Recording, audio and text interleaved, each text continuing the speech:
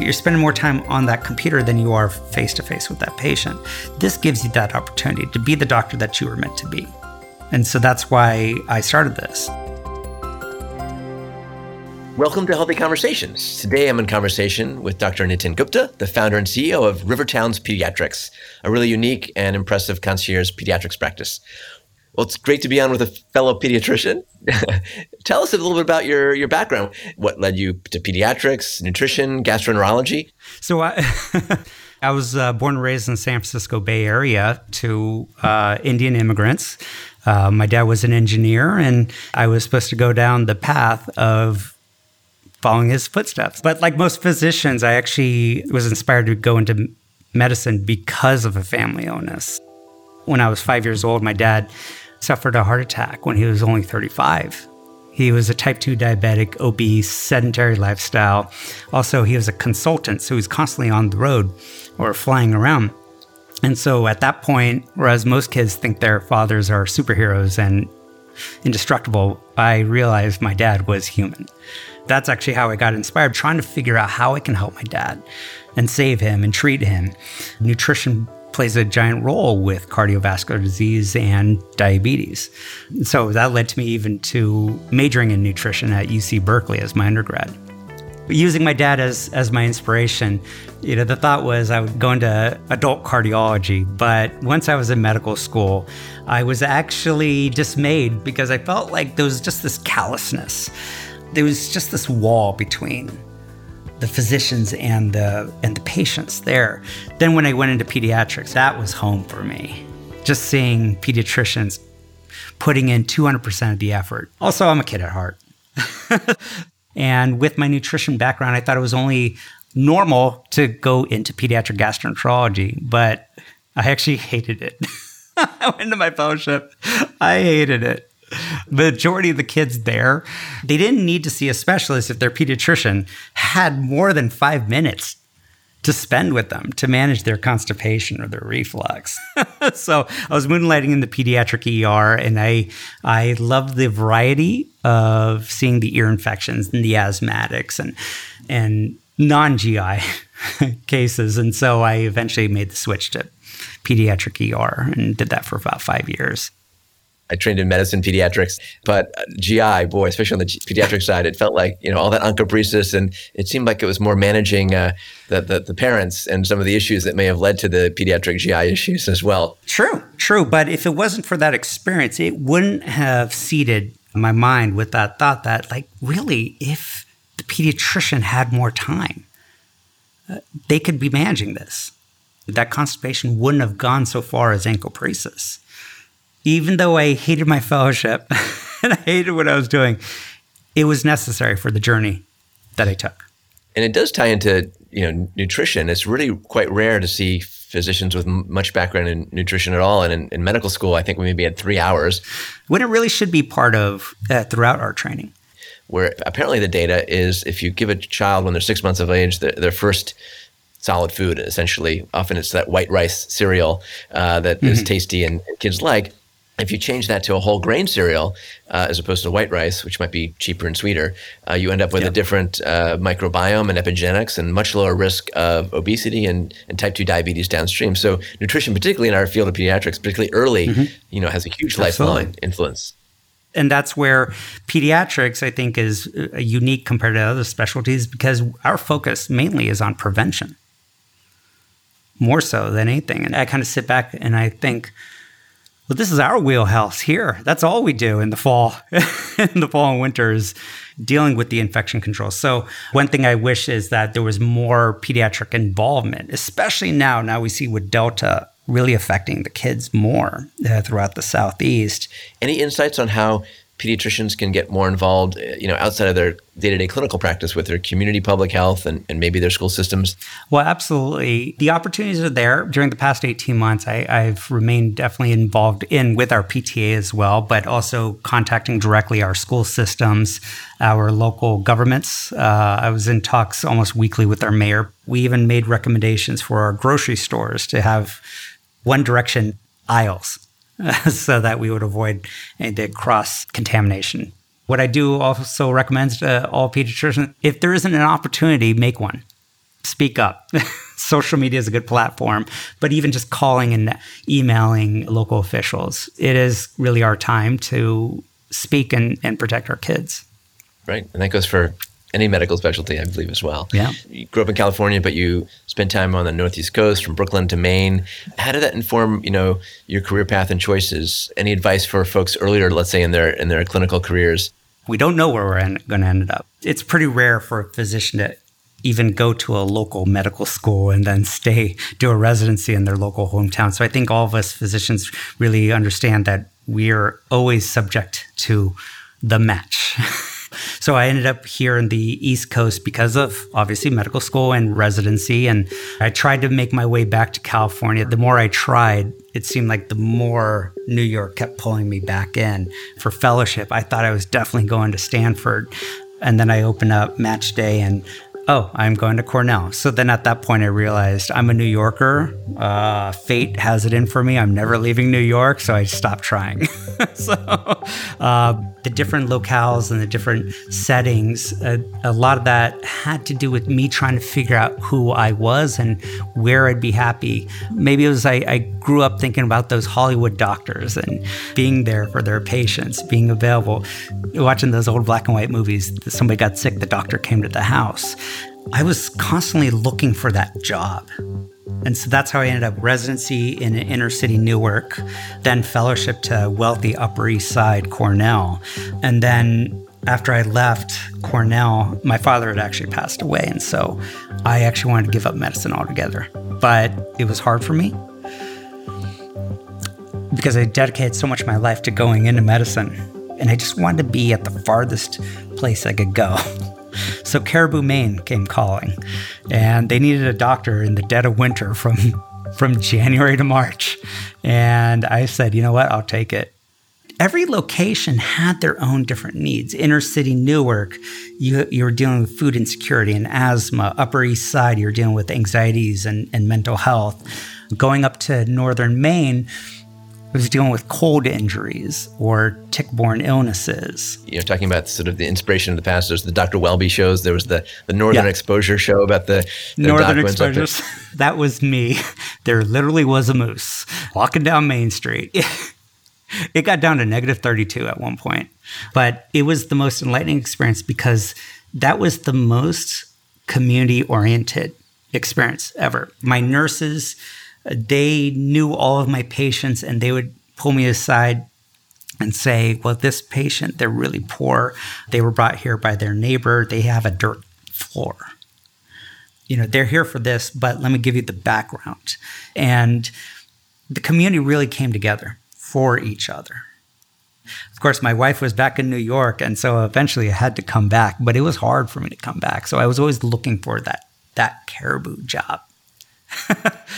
In some, I think, bigger academic and other centers, you lose, patients might become a number, someone you see once in a setting, and you lose that context. You're exactly right about where we are in New York. I bounced from job to job because I felt like I was a number. The patients were just a number. Just feeling like almost like a factory worker and just clocking in, clocking out, and not being able to be at 100% for my patients. That was hard. And so it led to a lot of burnout, led to depression. And at some point in 2017, I realized, it's not this job or that job, it's the system. And the system is broken. And so that's why I started Rivertowns Pediatrics. So this was a bit of a watershed moment. Did you have a son realization or? After my son was born, after my daughter was born, I realized I'm a parent now. And boy, it's really good that I'm a pediatrician. But it made me think, what about the others? Other people don't have the access that I have. In 2017, what did it for me was, I don't know if you remember, but they defunded the Children's Health Insurance Program. It was a terrible flu season. They have these 103, 104 fevers, but they couldn't afford to actually see us because they no longer had insurance. All of a sudden, overnight, they defunded their insurance. And there was no end in sight to that defunding of the CHIP program. That was one of the breaking points when I realized, wait, we're so addicted to insurance that overnight you could lose your insurance.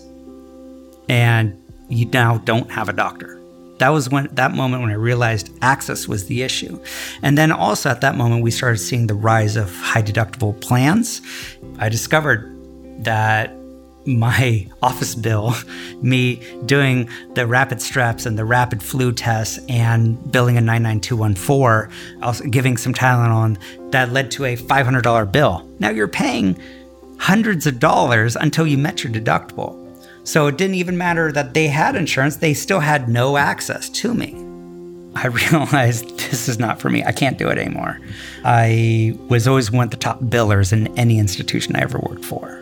But when I realized that my patients couldn't afford to see me because I was so dead set on billing as high as I could, that's when I quit.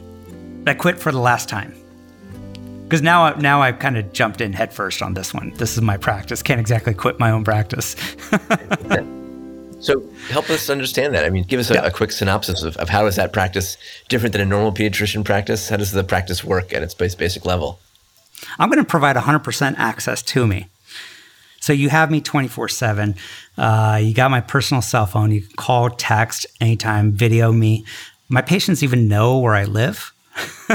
So it's like, hey, so-and-so has a fever. I'm like, hey, you know what? I'm barbecuing right now. Why don't you come over? I'll just see your kid. I wasn't providing the access that my patients needed. So I decided I'm not going to take insurance. What that means is that my patients, they pay a monthly fee. Now, what I charge is a sustainable monthly fee. It's sustainable on both sides. If it's too low, I won't be able to keep the lights on. If it's too high, it's punishing my patients. Taking into effect that a lot of my patients, their average family deductible is $3,000 a year. I charge them a monthly fee that's far below that $3,000 deductible. So on average, when I first started out, I was charging $100 a month per patient. For many people who said, oh my gosh, you don't take insurance, you must be expensive, they would just kind of hang up. But wait, that $100 a month, it's actually not as expensive as it sounds. Because if you think about it, you have a $50 copay, well, that's 2 office visits. That's only 5 minutes with that doctor. And there's no follow-up after that. For me, I could see you 30 times a month. Now, if I see your kid 30 times a month, I'm doing something wrong. So that's turned this into a value-based model as well. So it's in my best interest to make sure I keep your kid healthy. So that's where the prevention comes in. That's forecasting, making sure that my patients know that they got to get their flu shots by this time. It's on me to make sure I'm not seeing them 30 times a month. Another difference is if I see my patient for, say, a strep throat, there's that follow-up the next day or the day after, or my patients can text me anytime. And it's not a 5-minute visit. It's often a 15, 30, maybe an hour. And when there's a acute issue, just to be clear, the patients or the families will still have insurance to cover that strep test or the lab test or the x-ray if that comes along. Exactly. They still have insurance. If I were to take insurance, I would have to hire a handful of front desk people to verify the insurances, to do all the scheduling. Then I'd have to hire an army of MAs to line them up in the rooms with the point of care testing and all the vitals. And then after that, and then go from room to room to room, and I have to hire an army of billers just to make sure that we get paid. All that adds up. So all those overhead costs, that's created a volume-based medical system. And that's unfortunately what we have nationwide is a volume-based. And because of that overhead, I have to see that many more patients. So in our area here in New York, it's most of us pediatricians seeing at least 30 patients a day. Now, can you honestly provide adequate care by seeing 40 patients a day? No, it's tough. So what happens after hours? After 5 p.m., they go to an urgent care. We see an urgent care on every street corner here. That's showing we have these rises in urgent care. This is because people don't have access to primary care docs. So by removing that overhead cost, I'm able to have a sustainable rate of $100 a month. Of course, with the pandemic, the rates have gone up to an average of $125 per patient. The infants are charged a little bit more, but that's also to cover the cost of the vaccines. So I'm eating the cost on those vaccines. So back to your sort of model, I mean, you've got now the opportunity to spend quality time with your patients, their families, and you take calls 24/7 and do house calls, et cetera. So what are the challenges? How do you learn to balance the ability to have any, downtime because you're on call 24/7? That's something that's brought up a lot. Now, when I average about 4 patients a day, So what I said is I also provide a lot of that anticipatory guidance. So when I see that patient for that URI, I'm telling the parents also, look, we're going to expect that fever is going to get worse tonight. This is what we're going to do. If anything happens, let me know. In my 3 years, I've been called 14 times in the middle of the night. That's incredible. You imagine 14 times in a week. No, but sometimes as soon as it's 7:01, they know I'm awake because my kids are awake. So they'll text me or call me, and that's perfectly fine. Those 14 times, they were all necessary times to call me. Well, except for one. They were on vacation, different time zone. But, the other 13 times, you had a lot of croup. I found that I have to space out how often I can take new patients. Newborns definitely take a lot of time, but scalability is hard. It's hard for me to find another pediatrician. I found a great one, but he won't leave Staten Island. He bought a house in Staten Island. So we opened up a second office in Staten Island for him. And you're still able to take folks at lower socioeconomic ranges. Yes. What might you tell a pediatrician or any clinician thinking about concierge, not just lifestyle, but practice, and how, if you were to set it up again, what you might do differently? What I'd tell another doctor, another pediatrician, is that really this gives you the opportunity to work for your patient, to work 100% at your skills.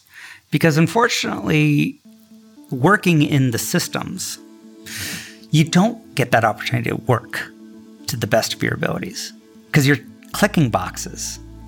You're checking off that, no, that 2-year-old does not smoke. And you're spending more time on that computer than you are face-to-face with that patient. This gives you that opportunity to be the doctor that you were meant to be. And so that's why I started this, something that's sustainable. And have you found birds of a feather? So there are other physicians that I've helped kind of start this model throughout the country, and they're thriving.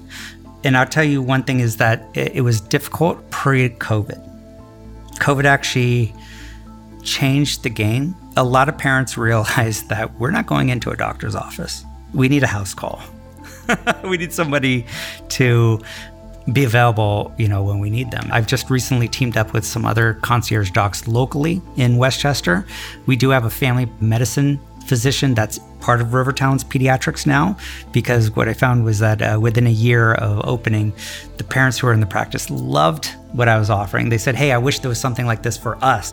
So our network is growing, and I like to say the personal fulfillment for both the patients and the doctors are also growing. So you have to be a bit of an entrepreneur here and think about doing things differently. Any sort of tools you've used, entrepreneurial mindset, whether it's technologies for virtual visits that have integrated into your practice and can make it better for you and for your patients?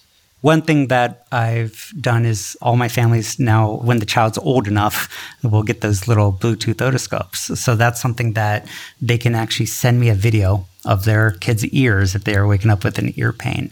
But really, I actually keep it as simple as possible. And so that's where the difference is. I know I do have that entrepreneurial spirit, but I'm keeping it simple. So on Healthy Conversations, we always want to kind of close, given that the listening audience is almost entirely made up of healthcare professionals. Anything you'd want to share with your healthcare peers? What I want all the physicians or healthcare providers to know is to always remember to put the patient first. And we all know that, and it is difficult at times to put them first. And I've been there, I know, but that's who we are. And in order to make sure that they're first, it is up to us, the physicians, to disrupt the status quo. It's hard, but I did it, and I'm going to continue to do it, and I'm going to help others disrupt the status quo because we know that it's broken. We have to put the patient first. And you're a great example of someone who's felt the pain and made the change and helped catalyze great new care for patients and families who can be part of Rivertown Pediatrics, but also potentially can catalyze others. Yes. And Godspeed to you and your Rivertown Pediatrics team. Thank you.